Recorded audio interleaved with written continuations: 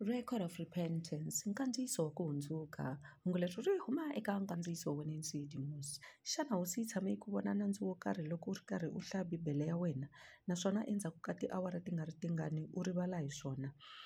Ku na swin'wana swo olova leswi ndzi pfuneke ku swi tsundzuka. Ndzi ringeta ku tsala leswi Xikwembu xi ndzi kombaka swona kusuka eritweni ra xona.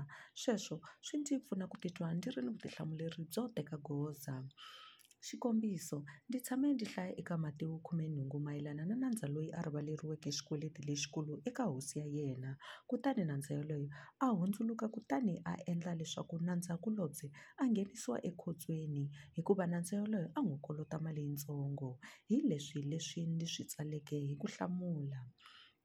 Ndzi tala ku fana na nandza yoloyo la rivaleriweke loyi a aleke ku rivalela, kambe a lava ku hakeriwa eka nandza-kulobye loyi a n'wi kolota mali yintsongo.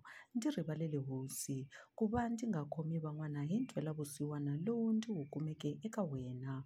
Onge ndzi nga hanana eku nyikeleni ka tintswalo eka van'wana tanihileswi u nga va na mina.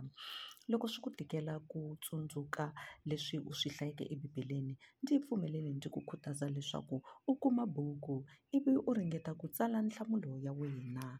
AHI LAVENI XIKWEMBU.